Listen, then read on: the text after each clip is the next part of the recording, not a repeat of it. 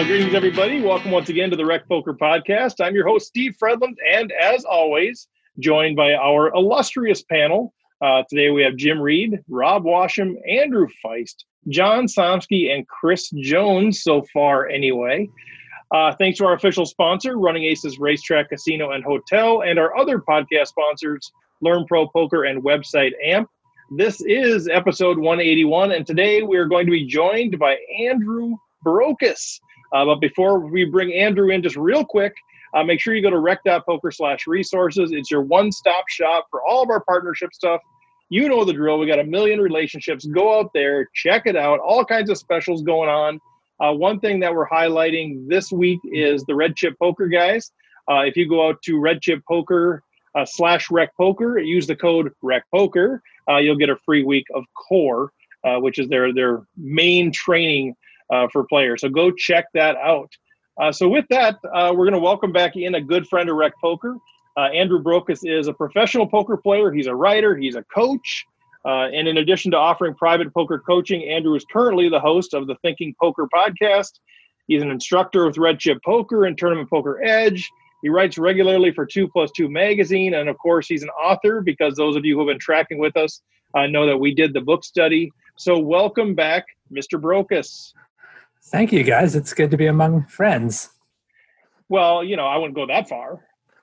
You said I was a great friend of the show. That was your word. Well, you're a friend of the show. Now, that's different than being among friends. See, it's a one-way street. You're a friend of the show, but that doesn't necessarily mean that we like you. No, because I need to borrow $20. All right.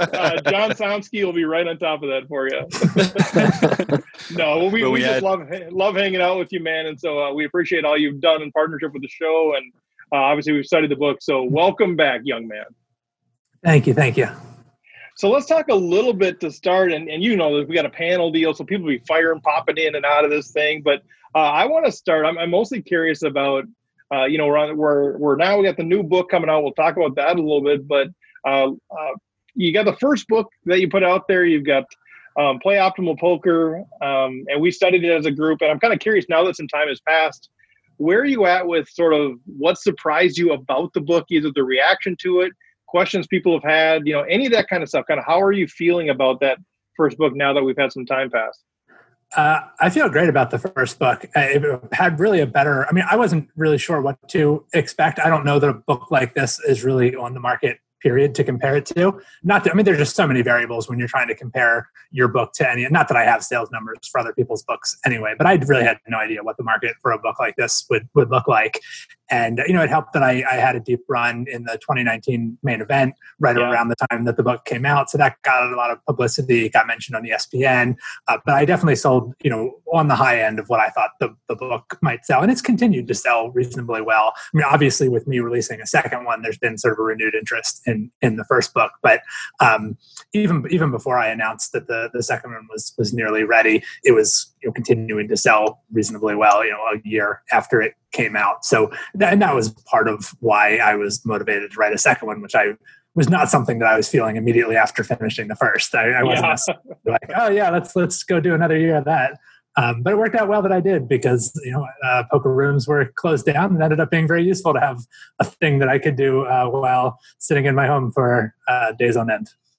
Yeah, well, I'm glad to hear that sales went well. Anything surprise you? I know that you're pretty plugged into feedback and, the folks that are fans of yours through the podcast and everything else.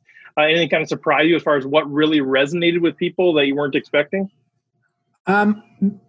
Maybe it was more the people it resonated with. I was thinking of it as kind of an introduction to game theory, or an intuitive explanation of game theory for people who were not accustomed to using it in their games. I subtitled the book Game Theory for Everyone, but what I really intended with the everyone was, for people who think they don't need game theory. And what surprised me was the number of what we might call like name players, people who I sort of think of as peers more so than people that I'm like teaching poker to.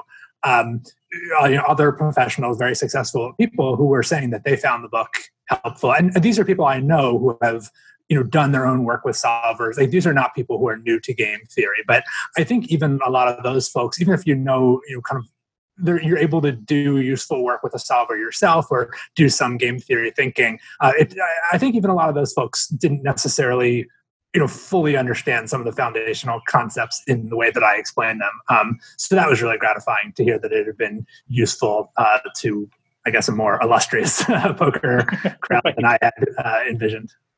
Yeah, it felt like, from reading it felt like it would span kind of that entire spectrum. I think there are people that are sort of like, yeah, even among the recreational players, I know what GTO is, blah, blah, blah, blah, blah. And then you start asking them or you start getting into it a little bit and they're like, oh, wait, maybe I have no idea. And I think your book, capitalizes on that, as well as the people like us that are going, what is that GT? What now? Is that a kind of car or what is that?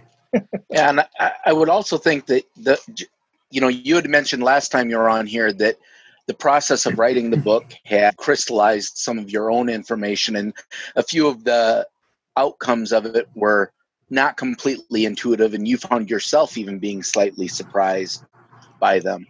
So I think it makes sense when you have someone who sums something up in a comprehensive manner, even if you basically understand it, you're still going to maybe walk away with a better higher level image or a few nuggets here and there. So, and really good book. Thank you. You certainly hope that when you write a book, but it's nice to see it, to get that confirmation that you actually did provide that folks. And I think this one in particular is it's really a primer in sort of creating ways to think about poker in that game theory optimal way. And I think once you start training your brain to do that, you just start seeing those applications more commonly than you might think ordinarily. And just when you're in other spots that you thought might be actually quite routine spots, now that you're sort of used to looking for the stuff that you think about when you're thinking about these GTO plays, all of a sudden you're seeing that it's more relevant than you thought. I think that's a big part of it too.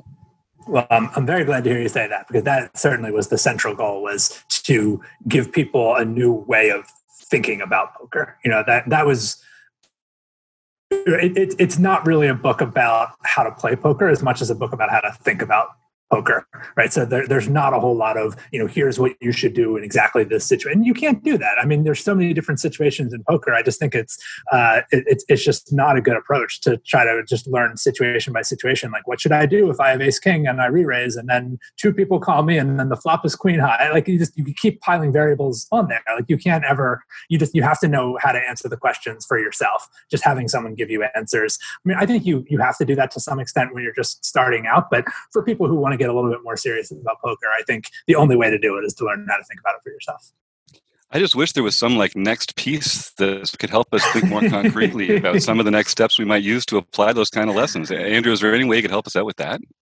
It's funny you should ask, Jim. Yeah, I mean, that really is the second book is very much a sequel to the first, where I think it's essentially more things you should be thinking about while you're playing poker. Sort of, once you understand the basics of game theory, how do you use it in some of the trickier decisions in poker? So I should say, this is not really a more advanced book in the sense that it's for the same audience. It's more advanced in the sense that you should read the first book before you read the second one. It builds on concepts from the first book, but it's not for beginners and for advanced players or something. I mean, it's for the same crowd. And essentially the second book just digs into thornier concepts, trickier decisions, but they're still decisions everyone has to make. It's just that, decisions on the flop are typically trickier than decisions on the river, because there's a lot more that you have to think about. You have to consider not just, this one decision, but I'm going to have to play the turn, I'm going to have to play the river. And those things have implications for your flop decision. Once you're on the river, you don't have to worry about quite so much of that. So did you go into writing the first book with sort of the intention of this is going to be a multi-volume sort of thing and it's just too much to put into one book? Or was this, after you wrote the first I one, would say that's a realization. Mm-hmm. Yeah, it was a realization about halfway through. So I drafted the first book, and then once I started going back through and saying, I was like, this is really started to feel like two books. And so I ended up sort of slicing it in half. And part of it was I wanted to make the first book approachable. I know that game theory is intimidating enough concept for people that if I got into if I got too in depth into it, that was going to be a turnoff. So I decided to get a little less ambitious with what I was trying to do with the first book, and some of it was just a question of length and how much I could get done before the start of the WSOP, which is kind of the deadline that I wanted to have for getting the book out, and which I barely made, arguably did not make, but close enough. Well, you've got some time now before the WSOP. Well, yeah. I mean, for the book last year, right. Yes. Yeah, and then I sliced the book in half, and I was thinking that this writing the second book would be a little bit easier because I already had a lot of the material drafted. But once I started working on the second book and kind of got into it, I ended up having a slightly different vision. I decided to sort of focus it around the concept of range construction, and I didn't really end up using all that much of the material that I'd cut out of the first one. I made the job much harder on myself by trying to get a little broader with what I was doing with it. But I'm very happy with the outcome. I came away with a book that I'm proud of, that I think is going to be useful to people. And even more so than what John was saying, that I kind of taught myself a few things in writing the first book, much more so the case with the second one. There were a lot of things where I was essentially setting a problem for myself that I thought was interesting, finding in many cases surprising answers to that problem, and then needing to go back and investigate it until I had a satisfactory explanation for those answers. And I try to bring readers on that journey. Well, one of the things that I always think, a good speaker does or a good author does is, create situations and stories or whatever that create a common language. And one of the things, that's come out of your book, the Ace, King, Queen, and just simple things like that when we're mulling over hands together, we're analyzing final tables, whatever it is, as a community, oftentimes we'll say, oh, well, he has a king there, he has a queen there, kind of that language that's created. So I appreciate that, because it takes these intense sort of topics and says, okay, we can bring it down to a language that we can just use, and we all immediately know what we're talking about when we say, oh, he's got a king. Why is he betting a king in that spot? I certainly love to hear that. That's if I don't even know that I could have told you that was a goal in writing the book, but now that you say it, I'm like, yeah, that's certainly something that I hope the book would provide. Well, yeah, so I think really awesome. any kind of those tools that you can embed that you just kind of naturally do because you're a storyteller, I think those are huge in promoting the book, because we can talk about that. We talk about the king, and if somebody says, what are you talking about? Oh, you got to read this book, because then you'll just kind of get it. You're missing out if you haven't read the book. I'm curious. Well, you'll be happy to know. As we talk about the second book a little bit, I know, we're going to have a few folks that are listening to this that maybe even haven't heard of you, but they haven't heard of the book. They weren't part of the book study. They don't really know what it is. They're just kind of jumping in now that we're in this period of, hey, they're home. They've got some time. They're listening in, and they're saying, well, I kind of read some stuff about range construction. I know there's a bunch of tables that I've tried to memorize as far as what I should open in this hand, here. And I've heard of game theory optimal, but I'm a rec player, so shouldn't I be more exploitive? Why do I really need that? I'm thinking about, there's a lot of people that listen to this show that might be in that camp going, that just seems too hard or whatever. But sure, maybe give a little pitch about the second book, about why this is a good book for these folks who are playing, the bar league home game kind of thing, and who have maybe already, have seen some opening hand charts. Why should they pick up this book? I would say the book is for two sorts of people. People who are curious about game theory and would like to know more about it, and also people who think that they don't need game theory, who have some of those thoughts of like, oh, I'm just playing in easy games, I don't need to worry about game theory. And the truth is, if you don't care about getting better at poker, you don't need to worry about game theory. Right? I mean, if you really just want to play and have fun with your friends, and understanding the game better isn't important to you, and getting better at it, or winning more money from it is not an especially important goal for you. I mean, it is a little bit of work, and I understand that's not everybody's idea of fun. But if you do want to get better at poker and understand poker better, I mean, I think game theory is for anyone who's ever been in a situation at a poker table where they weren't sure what the right play was. Mm-hmm. So, I mean, if that doesn't apply to you, great, hit me up. I would like to get coaching from you. Yeah, we're not all mission. You want to play exploitatively when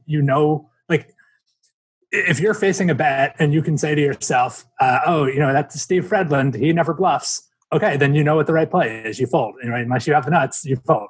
That's fine. You don't need game theory to tell you that.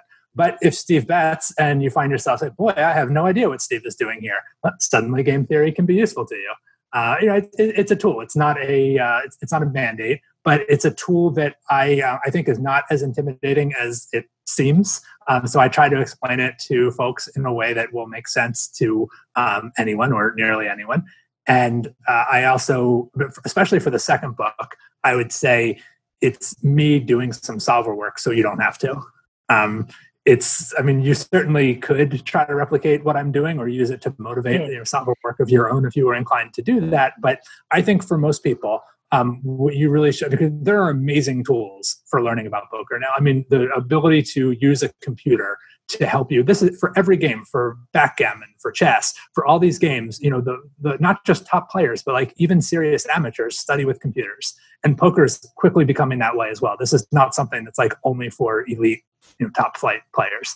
Only the elite players have to do it at an elite level, but you're going to get left behind in poker if you're completely unfamiliar with the idea of like using a computer to help you study. So what the book does is, I'm trying to show you what are heuristics that you can extract from seeing how a computer makes decisions about poker. Again, the idea is not we're going to try to solve every situation there is and memorize them. That's completely infeasible. Nor is the goal we're going to try to do exactly what the computer would do in the situation. The goal is to try to figure out, when we look at a computer solution to a particular situation, how can we then explain that solution to ourselves, make sense of it, explain why does the solution look this way.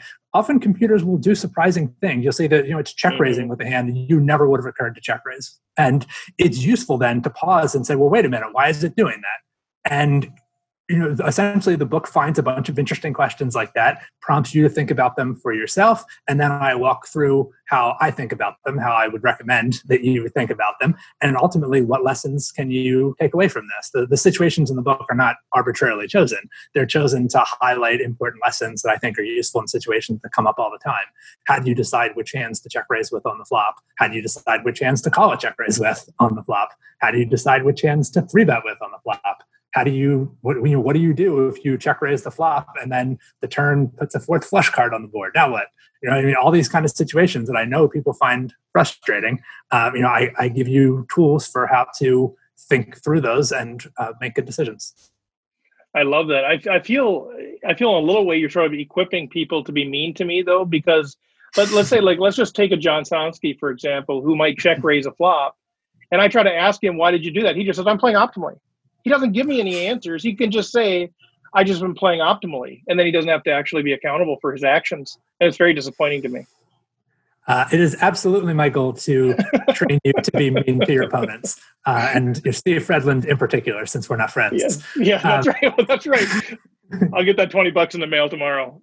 But yeah, really, when we talk about a different way of thinking about poker, I think a lot of people's baseline is they sort of think about their own hand or sort of how to do what's best for themselves, which is, again, it's great if you can figure out how to do that. But the problem with it is if you're too explicit about trying to do what's best for you, you end up tipping your hand and showing him, oh, look, here's what I'm trying to accomplish. Right? The more transparent you are about your own intentions and goals, you're telling your opponent, this is what I want. And then, of course, your opponent is, if he's trying to win, he's going to give you the opposite of what you want.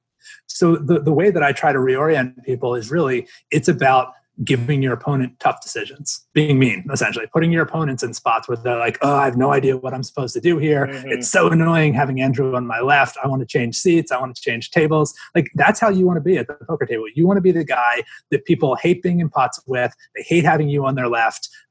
You're just a pain in the ass to play with because you're giving them difficult decisions constantly. They never know what the right play is to do against you. They think they have a great hand, and all of a sudden they're in a spot where they're like, oh, I don't feel so good about my hand anymore. Or they finally do actually have a great hand, and you fold, and they're frustrated. That's the goal of poker, is to frustrate your opponents. I love that. That's a great marketing pitch right there. To say, that person that you just hate to play with, I'm going to help you become that person. Well, I don't know. That was my goal. I mean, when I was getting better at poker, it was like, how do who are the people that I find it difficult to play against, and how be more like them. I love that. I want to make sure I take a breath here. I know these guys have they've all like read the book, they've all studied the book. So I want to make sure that I'm not just tromping on everybody else's questions. So is there anything from the panel, either about the first book, second book, anything going on? I mean, I'm just, and I think a lot of people are with me on this one, just personally disappointed that the words "play optimaler" do not occur. I don't see them on the cover. Do they appear anywhere in print, Andrew? Play optimaler anywhere at all, or is it just a huge letdown? It's a huge letdown. My girlfriend was kind enough to put together a poster for me from the Die Hard 2 poster that says "Play Optimal Poker 2, Play Optimaler." That's really good. I saw that one. I have it she photoshopped my face on there. She did a great job. So I have some marketing materials with it. I honestly did consider naming the book that. It's just too much of a liability. You can only put so many words on the cover of a book, and I think it's really important to have range construction on the cover. But like, I do feel like I need to explain this. Play Optimaler was a great title. A lot of people are disappointed that it's not on there. I fully get that. I'm disappointed myself. I chickened out is the bottom line. I sold out, really. So was that the working title for a while? That was the working. I'm trying to make it the hashtag for talking about the book on Twitter or Facebook. So feel free to spread that around. But yeah, I sold out. I went corporate. Well, anything else from the panel, guys? Otherwise, I'm going to switch gears. So if you have anything else on the optimal stuff. I guess just one more question. We had Nate on the podcast a couple weeks ago, and we're getting Carlos on next week. So I'm so jealous. I know, Carlos right? In like a month. You must be jonesing, dude. So I think we're going to try and probably get Matt Glassman involved one of these days. Who else is on that group that we really have to get so that we can play all our Thinking Poker podcast cards all at once, get them out of the way? I would throw Clayton Fletcher on. Yeah, good call. The TPE podcast. I guess we've had him on our show maybe 4 or 5 times, but then I've been on the TPE podcast obviously a number of times as well. I consider him a part of the family. Gareth Chandler. It's been a while since we've had him on, but he used to be a staple. Sweet. We'll put him on the list. Thanks, man. Well, I'm going to shift gears on you, Andrew, a little bit, just because I love the way that you think about all things poker and all things life. And I know maybe putting you on the spot a little bit, but I want to shift gears and talk about just kind of what's going on with the pandemic. And not necessarily, all the political stuff there at all, but just in terms of how you think it's going to change live poker, how you think it's going to change online poker. Just what do you think the ramifications are, long term? Unless you're thinking, hey, one day we'll just kind of go back to normal and normal is normal. But how do you see this sort of playing out in the poker world? Man, that's such a difficult question to answer. That's why we brought you on the show. We like to, aren't you a thinking guy? I mean, you have this in your title. I'm not saying I haven't thought about it. I just haven't arrived at very many satisfactory conclusions. Yeah. Yeah, no, I know. But I'm super curious kind of where you're at right now. And, here we are on June 1st. I'm very cautiously optimistic in a way that I was not until recently. I mean, it does seem like as the country has started opening up, we have not seen. I'm so reluctant to say this. When is this airing? This will be airing June 2nd. It's June 1st now. Oh, okay. I'm not one of these 5 week release. So I will say, like, I have been really, like, in the top 1% of people like taking the pandemic most seriously. Like, I was self-isolating well before there was like any kind of order for it. I've interacted with like almost no one on a face-to-face basis. I've been in like 0 stores, 0 anything. Mm-hmm. And like, I was not at all optimistic when, we decided to start opening stuff up. It seemed to me that we were kind of doing it for the wrong reasons, et cetera. And I mean, I still think we're doing it for a lot of the wrong reasons or doing things in the wrong order. I have a lot of opinions on that, but we have not seen the spike that I thought we might have by now. And I don't think it's like impossible that we might still, but I think that, literally as of this date, I am questioning a few of my priors, and that could, certainly change again, but it's starting to see, now that all of that said, like, I do think poker rooms are a particularly bad place. I mean, it seems like a lot of the transmission is occurring in spaces where people are, let's say, indoors, sharing air, extended periods of time, I don't think 6 feet is a magic number. So I think that, like, you know, the kind of proximity that you have with people at a poker table, like, people are not routinely wearing masks at a poker table. They're pulling them down to drink beer. They're pulling them down to eat. They're sometimes just straight up not wearing them because they're belligerent, whatever. Like, you're passing, surface transmissions maybe less of a big deal than we once thought they were, but like not trivial. And you are passing around a lot of durable surfaces at a poker table. I don't think hand sanitizer is a perfect solution for a lot of the same reasons. I mean, I think that poker rooms it's going to be a while before you catch me in a poker room. I'll say that. I'm going to need to have a lot more priors refuted before I'm showing up in a poker room, or we're going to need to have a vaccine or something. Or at least, you know, much, but none of the solutions that I've seen proposed by poker rooms so far have seemed all that plausible to me. You know, what does that mean things are going to look like in a year or two? I certainly don't know. I wouldn't be surprised if the WSOP too is just a gathering of that size, and, you know, bringing in people from all over the world. It just seems like one of the worst things that you can do. Even if it seems that we can, you know, start to look like, oh, we can open up some schools, we can start to have restaurants being open even. I still think poker rooms and casinos, and especially the WSOP, are just, you know, from a public safety perspective, have to be at the bottom of the list. And obviously, you know, you sort of mentioned there's a spectrum of people. There's, you know, people away on one side where you are kind of like, I'm being ultra careful, and I tend to skew that way. And then there's the other side where there's nothing to worry about. Let's go. If you were to say 100 random people that you knew, how many of them do you think are going to go back and play live poker once it's quote unquote opened up? Like, how many of these people do we think are going to go back into these rooms? More than you might think. I think there's a lot of people who are just jonesing for it and are just going to have trouble staying away once it's there. You know, a lot of people, I mean, this is how it's how people make decisions. I mean, we're social animals. We look around to see what other people are doing. Once poker rooms are open, people are going to take that as a signal of like, oh, this is an okay thing to do, or they wouldn't be open. This is an okay thing to do, or all these other people wouldn't be there doing it. Whether or not they think those things explicitly, it's just how human brains work. I think once they're open, a fair number of people are, I mean, it all depends what happens, right? I mean, if it turns out that there is some sort of like high profile incident involving a poker room, like that could certainly, or just a high profile incident period, or there is a, you know, a big spike or outbreak or whatever, like that could certainly change people's behavior. But I think you're going to see even people who have been pretty cautious, like there'll probably be some people who will surprise you and be like, oh, wait a minute, Joe went back to the poker room? He was like taking this seriously than anybody. But yeah, Joe's still an animal at heart.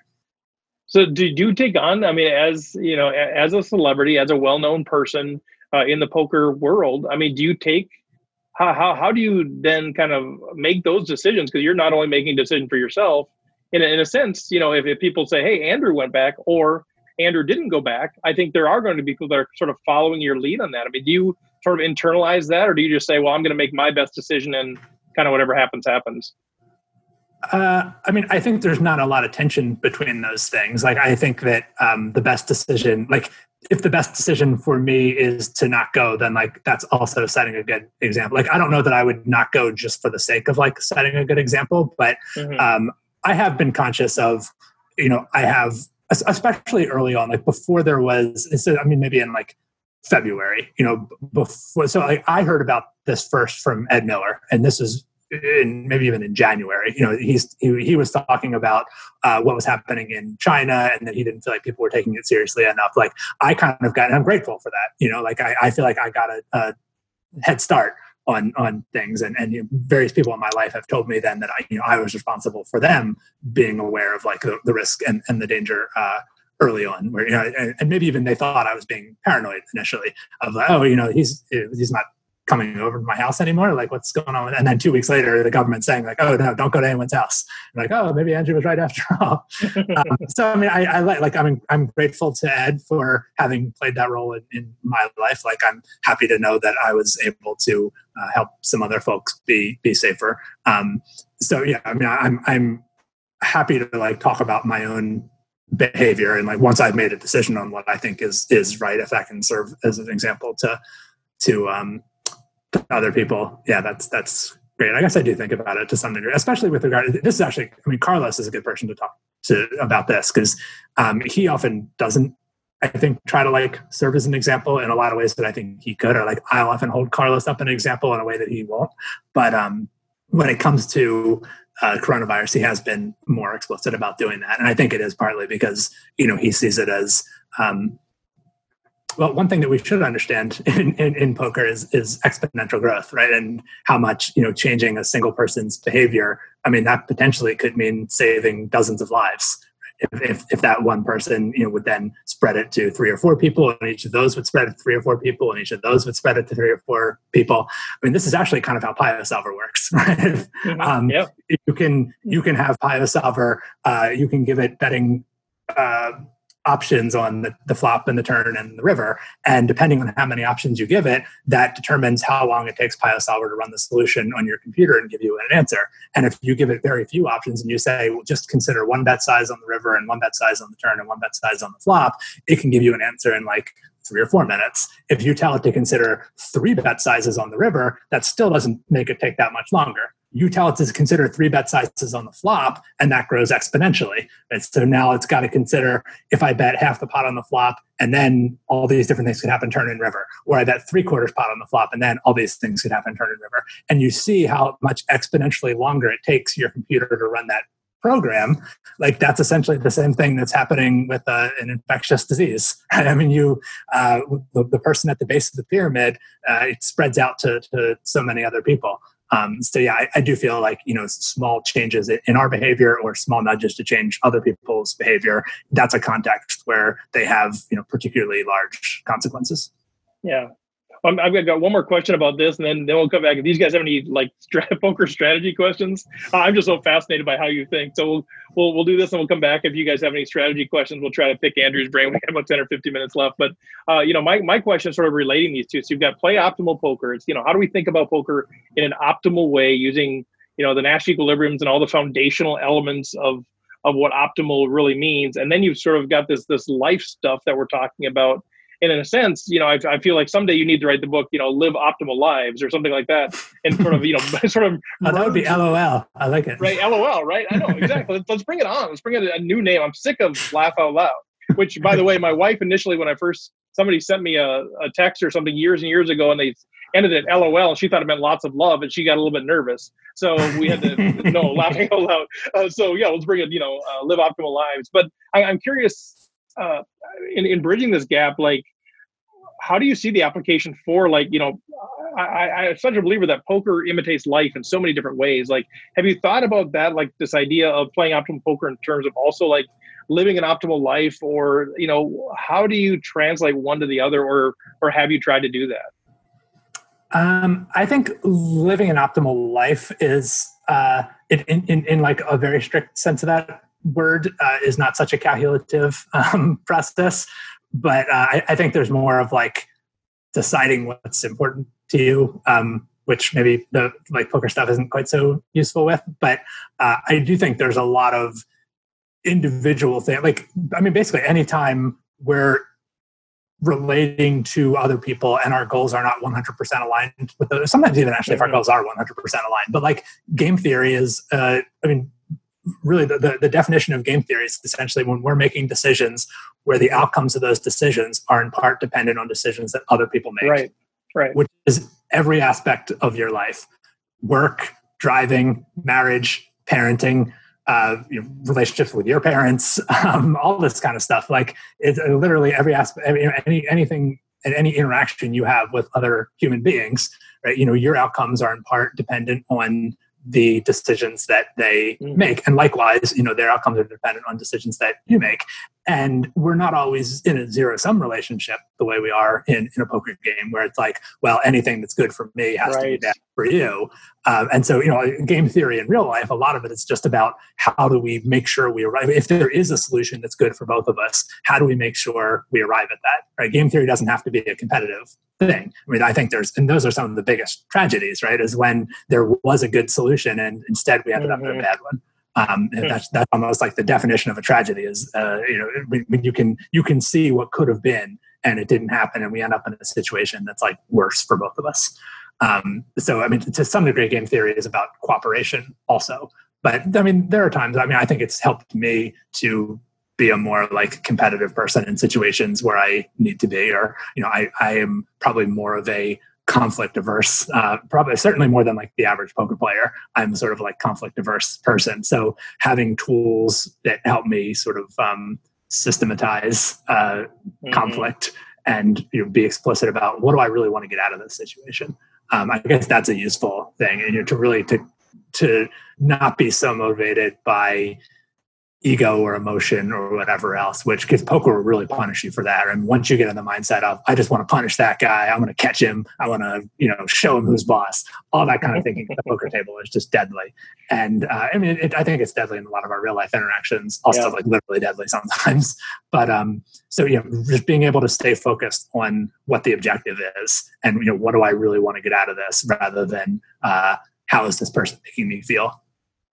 I love that. And so my key takeaway there is, as I'm translating playing optimal poker to living an optimal life, collusion is okay in the living the optimal life. Right? Collusion is essential to an optimal life. Right. No, I love that. Well, we got a few minutes left here, guys. Anything from the book? Anything from strategy wise that you want to pick Andrew's brain on? We have a quiet group here tonight. I think your book must have just worked. I guess they just all figured it out. Well, I haven't actually bought the second book yet because I'm in the middle of the other book that we're talking about.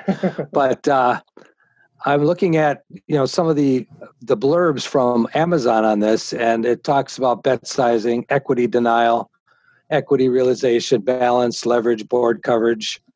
And I'm curious about board coverage because I hear this term a lot, and somebody says, well, you want to have these cards in your range because you want to have board coverage.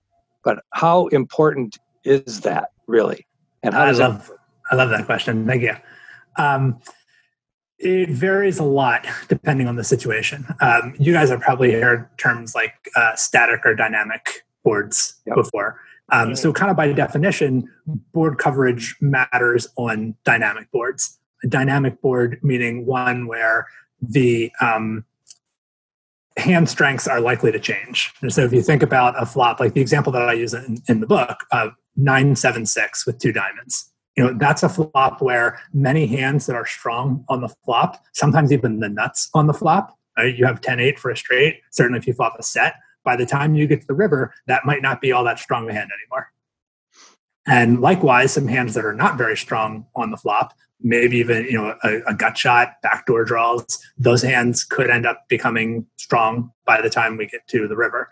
And some boards are more prone to that than others. There are certain boards, a classic example would be a monotone board, or 3 clubs on the board, where if you flop a flush, you probably still have a very strong hand by the time you get to the river, especially if it's an ace-high flush. You know, like that hand is very likely to still, like, it's hard. There's not very many. I guess if the board like double paired, turn and river, then, you know, your hand sort of got kicked in the teeth there. But for the most part, you know, on a board like that one, you flop the nuts and you're still going to have a very good hand going forwards. So when we're thinking about what makes a hand good, or what makes a hand worth betting and raising and building a pot with, what we really care about, what we should really care about, is, are we going to have the best hand at showdown or on the river? And I think a lot of people tend to focus too much on, you know, do I currently have the best hand? They get very upset, right? You know, I flopped a pair and you drew out on me. You sucked out. Nice catch, nice river, right? I mean, that's all part of the game, right? Like, and there's some boards where it's a lot easier for people to draw out on you than others. So when you're thinking about building a pot, whether it's before the flop or on the flop or whatever, what you really want to be thinking about is, do I have a hand where when we get to the river and the pot is large, I'm going to be happy that the pot is large because I'm holding these 2 cards. And on some boards, like I said, it's very predictable. You flop that nut flush, it's very predictable. You're still going to be happy on the river. On a board like 9-7-6 two-tone, there's lots of different ways the board could develop. And you don't want your opponent to be able to look at that board and say, oh, that board was no good for Rob. Rob bet the flop, and that means he couldn't possibly have backdoor hearts. Rob bet the flop. He couldn't possibly have a gut shot. He couldn't possibly have a set. You know, whatever. Or Rob checked the flop. He couldn't possibly have a set. He couldn't possibly have a flush. If you end up in situations where your opponents can definitively say the way that board came down was either, you know, definitely good or definitely bad for you, Both of those things are problematic. If the board was clearly good for you, they're not going to pay off your value bets. If the board was definitely bad for you, they're going to be able to both value bet you and bet you off some of your better hands. So range construction or board coverage is about making sure, not quite no matter how the board comes out, because we don't necessarily have to care that much about edge cases. Like, it can be okay to just accept, like, if the board runs out in a really weird way, like maybe I just will be vulnerable and that's not worth building my strategy around that. But when there's things we can predict, like there's a flush draw on the board, right? I don't want it to be the case that I'm always betting my flush draws or always checking my flush draws, because whichever one of those I do, I'm vulnerable, right? When the flush does come in, if my opponent knows I always bet flushes, he's not going to pay me off. If I check and the flush comes in and he knows I always bet my flush draws, then I'm very vulnerable because now he knows I don't have a flush. And so he can value bet with the hands that aren't flushes. He can run big bluffs. Either way, I'm vulnerable. So board coverage is about not being predictable in future streets based on how the card came down. So it has to do with the range that you go into the hand with. And then once you're into the hand, how you play those different aspects of the board. In other words, if you do have the flush draws, sometimes you bet, sometimes you don't, and just keep them off balance. Exactly. When I talk about, like, what are the heuristics that a computer or a solver uses to construct its ranges, and this is one of the big ones. And so in terms of, like, how you think while you're playing, a lot of people might just say, should I bluff with a flush draw? Yes or no? And that really is the wrong question to ask. It's not, should I bluff with a flush draw? What you need to recognize is you're going to have a betting and a checking range on most boards. And range construction means, how are you constructing those ranges? You're going to have to put some flush draws in the betting range and some in the checking range. And there are heuristics for determining which are better for betting and which are better for checking.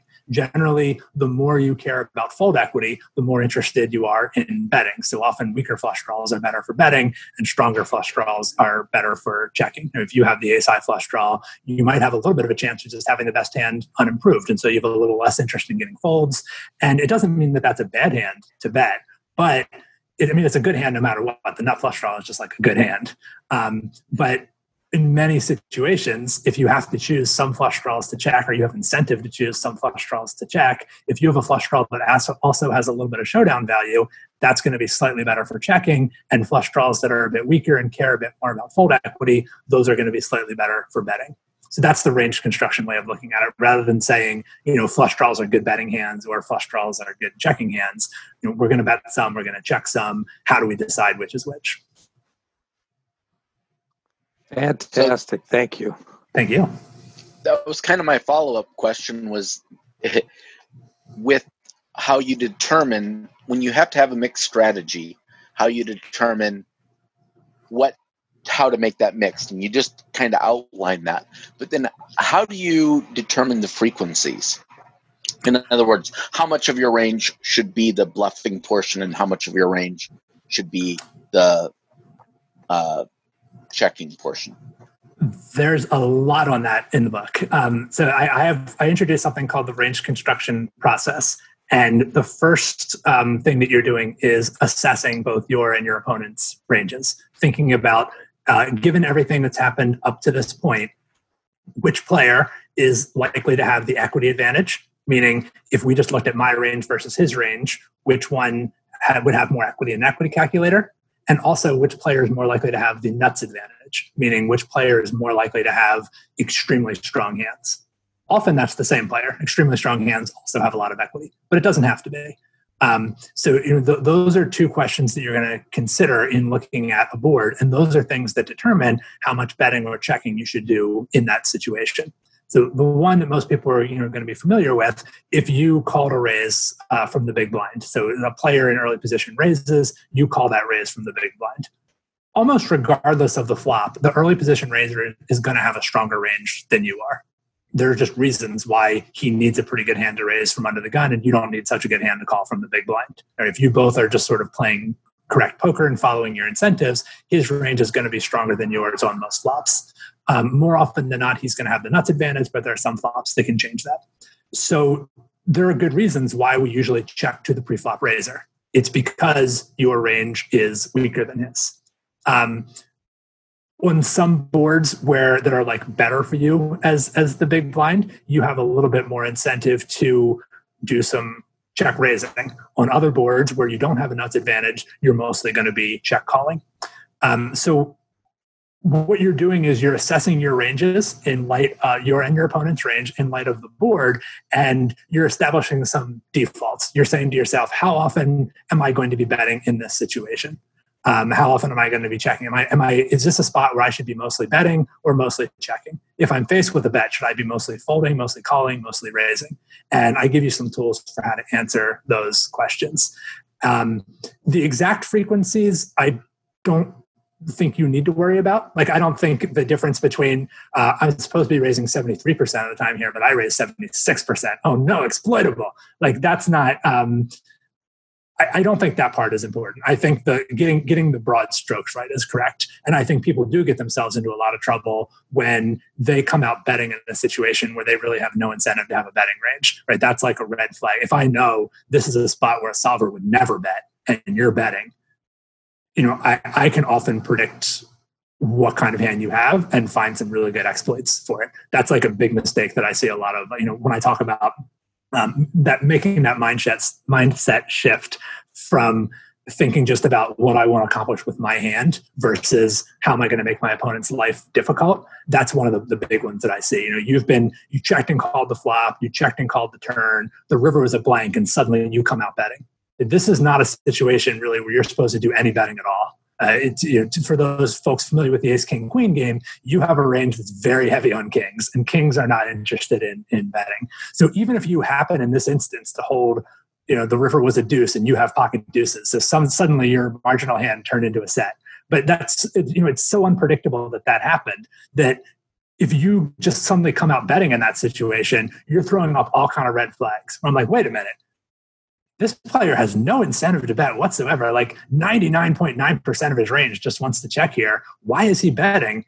Something fishy is going on here. Now, my hackles are up and I'm able to think exploitatively and probably take advantage of you. Whereas if you recognize this is a situation where I'm supposed to do a bunch of checking, so even though right now I have a hand where betting seems appealing, I can conceal the strength of my hand by checking it. And I want to be clear, the deception here is not coming from just doing the opposite of what your hand would like to do. It's not just because I have a strong hand, but I checked it. Ooh, that's deceptive. Just the opposite can be true. In situations where you're expected to do a lot of betting, like if you were the pre-flop raiser and it's a board that's very favorable for the pre-flop raiser and your opponent checks to you, if you have a very strong hand, you should probably bet with it because that's also what you're going to be doing with many of your weak hands. And if you check, that might throw up the same kind of red flags, especially if you check and then later start showing a lot of aggression. I'm going to be like, wait a minute, he checked the flop, which would kind of suggest he had a medium strength hand, but then he raised later, and that's not really consistent with him having a medium strength hand. I think he's sandbagging me. Once you start doing stuff like that, so like just having an idea of what your baseline should be in a given situation, you're most of the way towards making the right decision without ever thinking in terms of frequencies. If you're playing in super high roller tournaments, you need to be worrying about frequencies.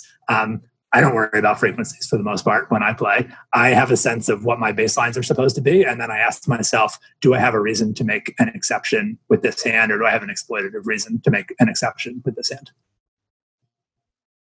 Man, that's good stuff. Like, we haven't even talked about a specific hand, and you're dropping all this wisdom, and I think that's kind of making your point. Like, it's about thinking, about theoretically sort of what are some of these overall concepts, what are these heuristics, what are these things that how we can think about the game differently rather than just sort of a memorization tactic, this idea of micro learning. So I love what you're doing here.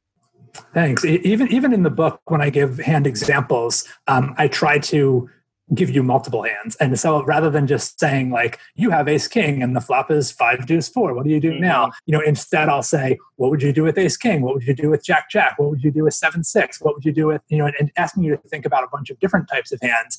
And then you start to see, because there's a relation. I mean, this is how you give your opponents tough decisions, is you're playing different types of hands in the same way. And that doesn't mean you're playing randomly, right? You're making intelligent decisions, and you're choosing hands that can benefit from the same kinds of things. So when you bet strong hands and weak hands, you're giving your opponent a tough decision, but both of those hands can benefit from betting. The weak hands are happy to get folds, the strong hands are happy to get calls. You're not necessarily going to bet medium strength hands. Even though that might be deceptive, medium strength hands often don't have a lot to gain from betting, at least not on the river. On the flop or the turn, sometimes they do. Sometimes even medium strength hands are kind of interested in getting folds. And that's where things, and we have board covers to consider. Like, that's why things get more complicated on these early streets. And that was really what I wanted to like sink my teeth into more. You know, the first book, I talk a little bit more simplistically about just these like polarized ranges. The ace, king, queen game does make an appearance in the second book, but it's more of like an introductory concept. And then we move into more realistic poker scenarios where we are taking into consideration the fact that the hand values can change. That was so cool, because when I listened to you and Nate on the Thinking Poker podcast, Nate always says, well, what part of my range would I check here? And I always wonder, what is he talking about? What does that really mean? And I think you just kind of put it all together in a concept that I finally understand what he's talking about. So next time I listen to the podcast, I'm going to listen for Nate to say that, because I know he's going to say it, and I'm going to understand what he means now. That's great. Awesome. Thanks. I'm glad to hear that. Yeah, and we love, for what it's worth, we loved having Nate on, man. I'd never met him before. Fantastic dude, great guest. So thanks for letting him come on our show and spread his wisdom. But I want to respect your time. We could obviously talk for hours and hours and hours. You guys who are listening, his name is Andrew Brokus. He's the host of the Thinking Poker podcast. There's 3 things you need to do. Listen to the Thinking Poker podcast. Go buy and read Play Optimal Poker, and go buy and read Play Optimal Poker 2, and then come talk to us about it. You can talk to Andrew, talk to Nate, but you can also talk to us about it. Let us know how it is. But Andrew, as always, man, you are a phenomenal guest. Thank you for allowing me to kind of go into the world outside of poker for a little bit, just to kind of get your thoughts. But thanks for taking the time to be with us. Thank you, guys. I always enjoy talking to you all, and I'm grateful to you for sharing the book with your audience, and especially doing that whole book club thing. Everything that was, very, very cool experience. Thanks. Awesome. So real quick, people want to find you and they don't know where you are. How is that done? So the central finding point is thinkingpoker.net. And so that's where you'll find links for, you'll find the podcast there. You'll find links for coaching. You can find links to the training sites where I make videos. I'm at Thinking Poker on Twitter. Andrew at thinkingpoker.net if you want to email me. And then the book is available either on Amazon or the ebook you can also get directly from me at www.nitcast.com, NITCAST.com. The main difference there being, so Amazon is the only place for a paperback book. If you want an ebook that's not Kindle, so Amazon, you can also obviously get a Kindle book from Amazon. If you want a PDF or an EPUB, which is a file that you could read on other e-readers, like if you have a Nook, I don't know how many people have Nooks anymore, but if you have an e-reader that's not a Kindle, then you're not going to be able to use a Kindle file. So you can get a PDF or an EPUB along with the Kindle file if you get it at nitcast.com. And I'm happy to re-explain any of that if you just hit me up on Twitter or email me or whatever. I can help you figure out what makes sense for you and whether the book makes sense for you. And I do recommend people start with the first one if you've not read the first one yet. Oh, and the first Awesome. is deeply discounted right now. The ebook, usually the first one was selling for $30. The ebook right now is $10 or $9.99 on Amazon and through my store. So this is a good time to check it out if you've been curious. Perfect. Well, Andrew Brokus, once again, thanks so much. We will certainly be in touch. We'll have you back on at some point, but good luck with the sales of Pop 2, and we'll for sure be involved, and it'll probably end up being another one of our book studies. We all love the first one so much. All right. Thanks a lot, guys. Take care. All right. We got some housekeeping stuff to do, so you can feel free to sign off. We'll keep going here. All right. Have a good night. All right. Take care. All right. Well, there we go, guys. Hey, we've got about 5 minutes before I have to leave. So I know we're going to be a little bit longer on that. So I'm going to put Jim in the hot seat. I'm going to go ahead and give my update, and then I'll let you kind of direct the round robin after that. We've been joined by the wonderful Taylor Moss as well, just in time. How you doing, Taylor? Good to see you. So I'll give my update, and then you guys can do the round robin thing. I'll just keep it recording. You guys have fun with it. But so my update real quick, Taylor just jumped on, but one thing I just wanted to mention is we had like a dozen people jump on Saturday, and probably like 15, I guess, kind of coming in and out. We did our virtual rail for Taylor. I know it wasn't quite the result that Taylor was looking for, but man, we had so much fun just railing and being community and doing that. So if you guys out there are like, have a big thing coming on, you're going to be streaming it, let us know. And we'll also let you know about these other things that we're privy to. And we'll do more of those Zoom things. So I think people just really, really enjoyed hanging out and kind of breaking down hands and wondering what Taylor had in different spots and that sort of thing. So thanks for you guys who jumped on there. Super fun. We also, reminder, we have our next Play and Hang coming up in June. Jim, I forget the date, but what we're going to be doing with that is we're going to be opening that up as a drawing for folks that have played in the home game. You'll be invited to come and join me. We'll play a one-table thing, and we'll have some pros stop by and say hi. Jim, do you have the date on that by any chance?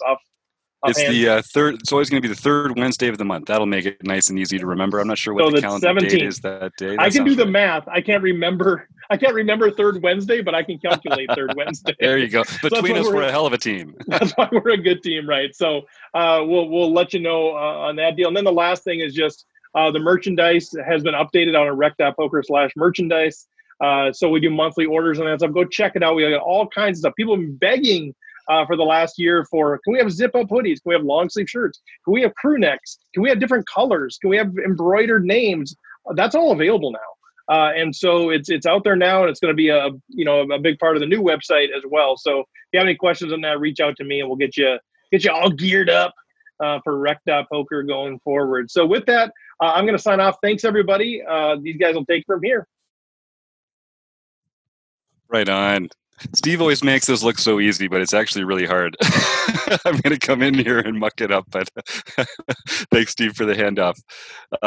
Yeah, it is so exciting. It's June 1st. On a personal note, that's a birthday month for me. So I'm just saying, if anyone wants to send any cards or cases of Grolsch, there's an occasion coming up that makes it well worth it. It's like $100 to send stuff to Canada, so just forget that. I'm never sending you anything again, my friend.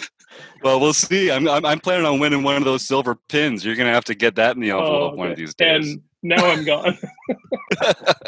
You just have to stick around for one last little ribbing. That's so classic, Steve. And yeah, Steve, your mic is still on, so get those sarcastic comments. Yeah, there he goes. Speaking of mics being on, John, I don't know if you want to get us started talking about the next slate of home games and what's coming up on that front. Sure. Our No Limit Hold'em series is going to be playing on June 3rd, the first Wednesday of the month. And June 10th is our mixed game series, and it's going to be Badoogie this month. And there is a training video available. If you go to the Rec Poker home game page, you'll be able to see that there. And we also have our Tournament of Champions. So if you won a social distancing series during the month of May, on June 8th, you will be able to play in the Tournament of Champions. There are 22 players that are eligible for that, 2 of which are on this podcast right now, Rob and myself. Sure. So, Jim, you just didn't qualify this month.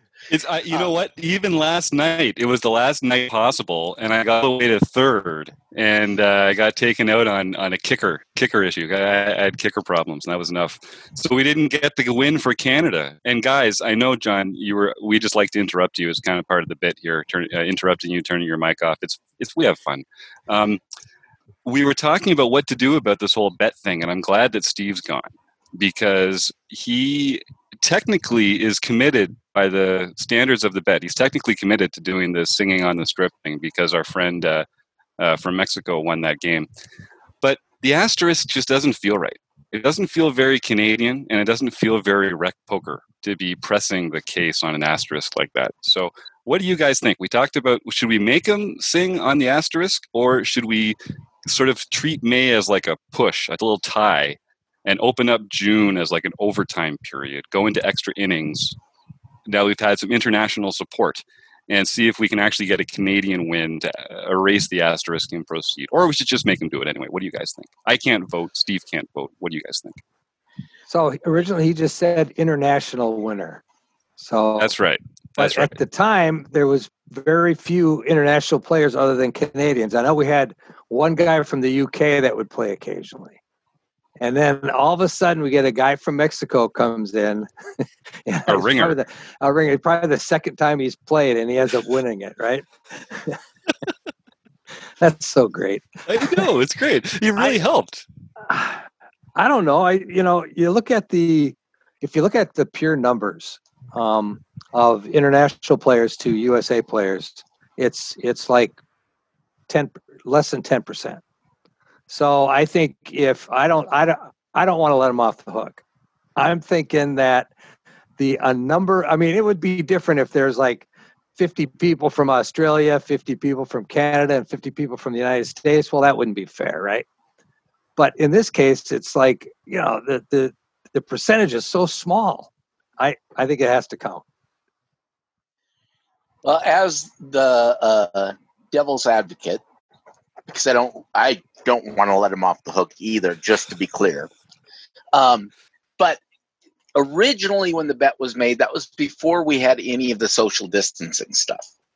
So originally there was only going to be 2 chances each month for someone else to win. That's a good point. And it was, now Steve did later say, well, okay, the social distancing stuff is still going to count. Of course, that's not when we knew that it was going to be lasting as long as it is now either.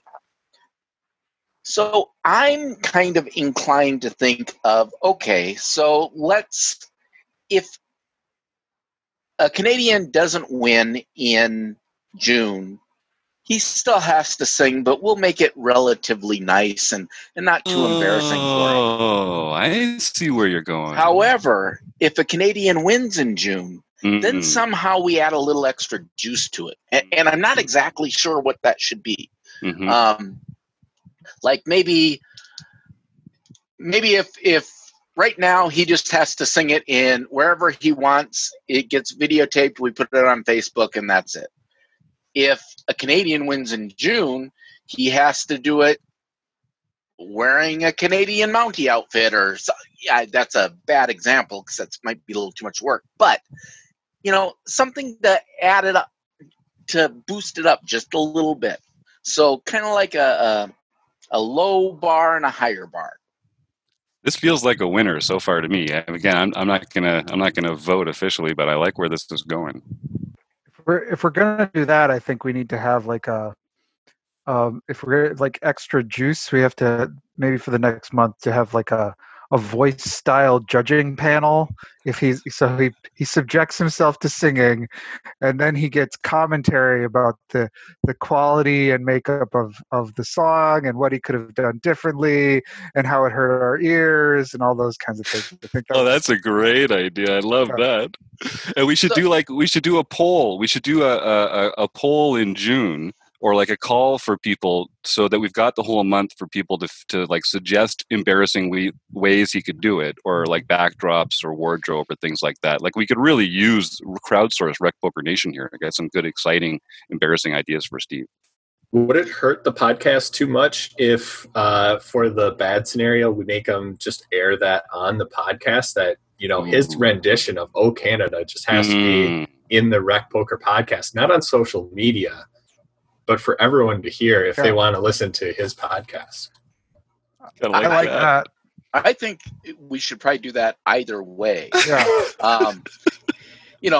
But we'll do it at the end. He won't have to do it live on the podcast. Right. It'll That's be fair. Pre-recorded, and we'll just tack it on to the end. Yeah. But or the beginning. I don't know about the end. Or the beginning. Well, yeah. It's like the anthem. You got to sing it before the event. Yeah, and that is the main thing that most people want to listen to on that podcast. So you're probably right. Okay, well, what do you think, guys? There's Rob, John, Chris, and Taylor. I think can all cast a vote here. I can't do it according to hands because half y'all have your screens turned off. But all in favor of the proposal? Aye. Aye. Hi. All right. Okay, Steve, this will be fun for you to notice when you go through and have to edit this up later, but we've upped the ante, bud. I like agreeing to things when Steve's gone. This is great. We should do this more often. Yeah. I think we should find out everything that Steve should do when he's gone. That makes a lot of sense. That's great. I think. All right, so back to the Tournament of Champions. That's going to be on Monday, June 8th. So make sure you get signed up. We still have 10 players who need to register for the poker club. It's a different poker club than our nightly tournament. Those of you who played in last month, some of you may have noticed that you got suspended from the club. It's not because you did anything wrong. It's just only if you qualified this month are you still a member in the club fully there. If you qualified the next month, I'll reinstate you, and then you can play from there. Then we've also got our social distancing series. So we have the winners this last week are Red Devil MN, Guarav Aurora. I think that's his 4th win. ZGRT 1110, Raul won. Illy Chippies, Jill Burke won. Power Cookies, Dan Bloom won. I think that's also his 4th win. Hawsy 8 won, Michael Hawes. That's at least his 2nd. Captain Walleye, Rob Ansem. That's another one who's won multiple times. And Keck Geek, Jacob K. That's Keck Geek's 1st one. And you need to contact Steve with your contact information so he can mail you out your bronze pin that you won for that. Again, if this is your 2nd social distancing series win for the year, you only get 1 bronze pin for the year for social distancing series. So, but you do get to count all of the wins that you have, and you still get to brag about that. So. And there's that silver pin for that. That silver pin is going to be quite a challenge, I think, because you only get a monthly opportunity to win one. So there's only going to be so many, and the people that you're competing against have all won a nightly tournament to be in that pool. So it's a real tough spot. Yeah, and I know for me, I'm gonna try just a little bit harder. When we have the nightly tournaments every night, there are some nights where it's like, okay, I've got some stuff to do, so I'm just gonna either run up a stack and win this thing or get out and go do something else. Well, with that silver tournament, I want that silver pin, so I'm going to be playing my hardest, which may be good or bad. But it's like in the other monthlies, we've got on the 1st and 2nd Wednesdays of the month where we've got these Player of the Year races. You don't want to just get right out of that one either, because there's some value to sticking around and getting some points as you go along as well. So it's a different strategy from night to night. It's very sophisticated. Yep. All right, nice. Well, Rob, we've got the book study shaping up for June. What do you want? Give us a little word on that. Yeah, we got that starting on June 17th. We're going to be going through the game plan with Matt Matros.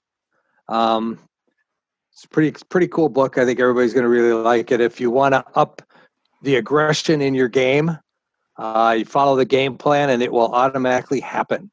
So it'll be fun going through that book. We also have a little Twitter contest going on where we're going to give away a PDF version of the book. What we need to do starting today is tweet at Matt Matros. So we're going to tag Matt, and then we're going to add the words hashtag RecPokerNation and hashtag book study. And you'll be entered for a free PDF of the game plan. The contest will close on June 14th, and then on June 15th, we will announce the winner, and you'll get a PDF version of the book just in time for the book club, which is starting on June 17th. What a great deal. And you can enter once per day. So starting today, that means you're going to have 14 entries into this contest. So get out there and tweet it out so everybody's aware of it and informed about it, and you get a chance to win a free copy of the book. That's what I got. Nice. I'm looking forward to that. I've been meaning to read that one, and this is going to be a great way to go through it chapter by chapter. And I got so much out of reading that Play Optimal Poker together in that group with you guys. So I'm really excited for this. Does anyone else have anything to throw in there? We've got our new seminar coming out this week, Chris. This one's on 3-betting, right? Yeah, so June is 3-betting, be coming out this week, and then we're going to be gearing up for July, which will be all about bluffing. So look for both of those coming your way for member content very soon. Fantastic. And I know we've got a couple exciting things that we're going to be talking about in June, but I don't want to leak it here, and because that's something I get in trouble for all the time anyway. But we'll wait till the boss is back, and then he can do some of the talking. But in the meantime, go to rec.poker and check out all the great stuff we've got going on there. Sign up for the newsletter. And I'd like to thank our sponsors, Running Aces, Hotel and Casino, and our website, AMP, and Learn Pro Poker, who are all making our lives at Rec Poker here possible in a way that we couldn't function without them. So thanks to them. Thanks to Andrew Brokus at Thinking Poker, and go to nitcast.com to check out all his great stuff. And thanks to everyone here on our panel. And thanks to Steve Fredlund for all he does behind the scenes to make this stuff happen. And thank you to all of you. We'll see you again next week. Well, now that you've closed it out, I did want to mention I'd kind of like to hear a little bit from Taylor about his experience on Saturday, if you'd want to say a sentence or two about that. Sure. I didn't want to put him on the spot, but if you will, I'll keep recording. Yeah. Yeah, so Steve mentioned it before, but I was one of the 8 finalists for the Learn Pro Poker main event staking competition. So one person got a $10,000 entry to a main event. It didn't go well, got 7th. Definitely a high level of poker that was being played there. It was definitely fun. It was very deep stacked, and a lot of action that went all the way to the river. So definitely a fun day, but still kind of little sad about how it went, but it was still great to be in that spot. I'm happy that I was there, and yeah, I don't know how your Zoom call went, but it sounded like it was great, and I definitely very much appreciate the support that I had from everyone here on the Rec Poker community, tuning in, watching together, and also from some of the panelists here for helping me prepare before the event. So very appreciative. Thank you, everyone. I know we're all very proud of you. Yeah, and it was clear just from, I haven't had a chance to talk to you about your hole cards and what everyone else had and that kind of thing, but just based on what we were seeing through the Zoom rail, it was clear that you were making good decisions. You were getting put in some tough spots by the deck, I think, and I don't think your result was typical for your skill level compared to the field going into that tournament. I think you got some run bad, and I can't wait to see your next opportunity to go in and score a victory in an opportunity like that. So looking forward to that. Yeah, it was a lot of missed flops, a lot of hands that played out very poorly for me. There's one hand early on, I get pocket queens, I'm all excited, and then the flop comes ace king something else, and it's like, okay, well, what else could go wrong when you have pocket kings or pocket queens? Sorry. So kind of just paved the way for the rest of the day.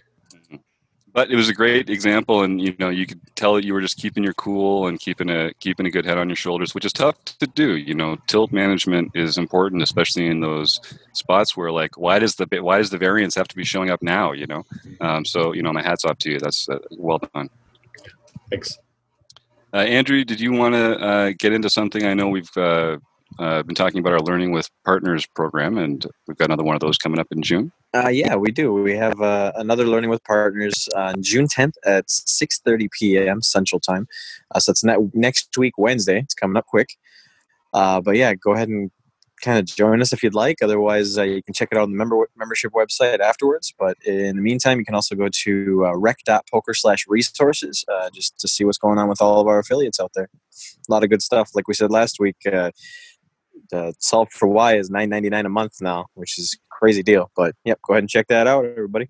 That is a crazy deal, and I've enjoyed being able to watch the videos that Andrew's been putting together. Once the session's done, we record them and we send them out to the membership to be able to review at their leisure.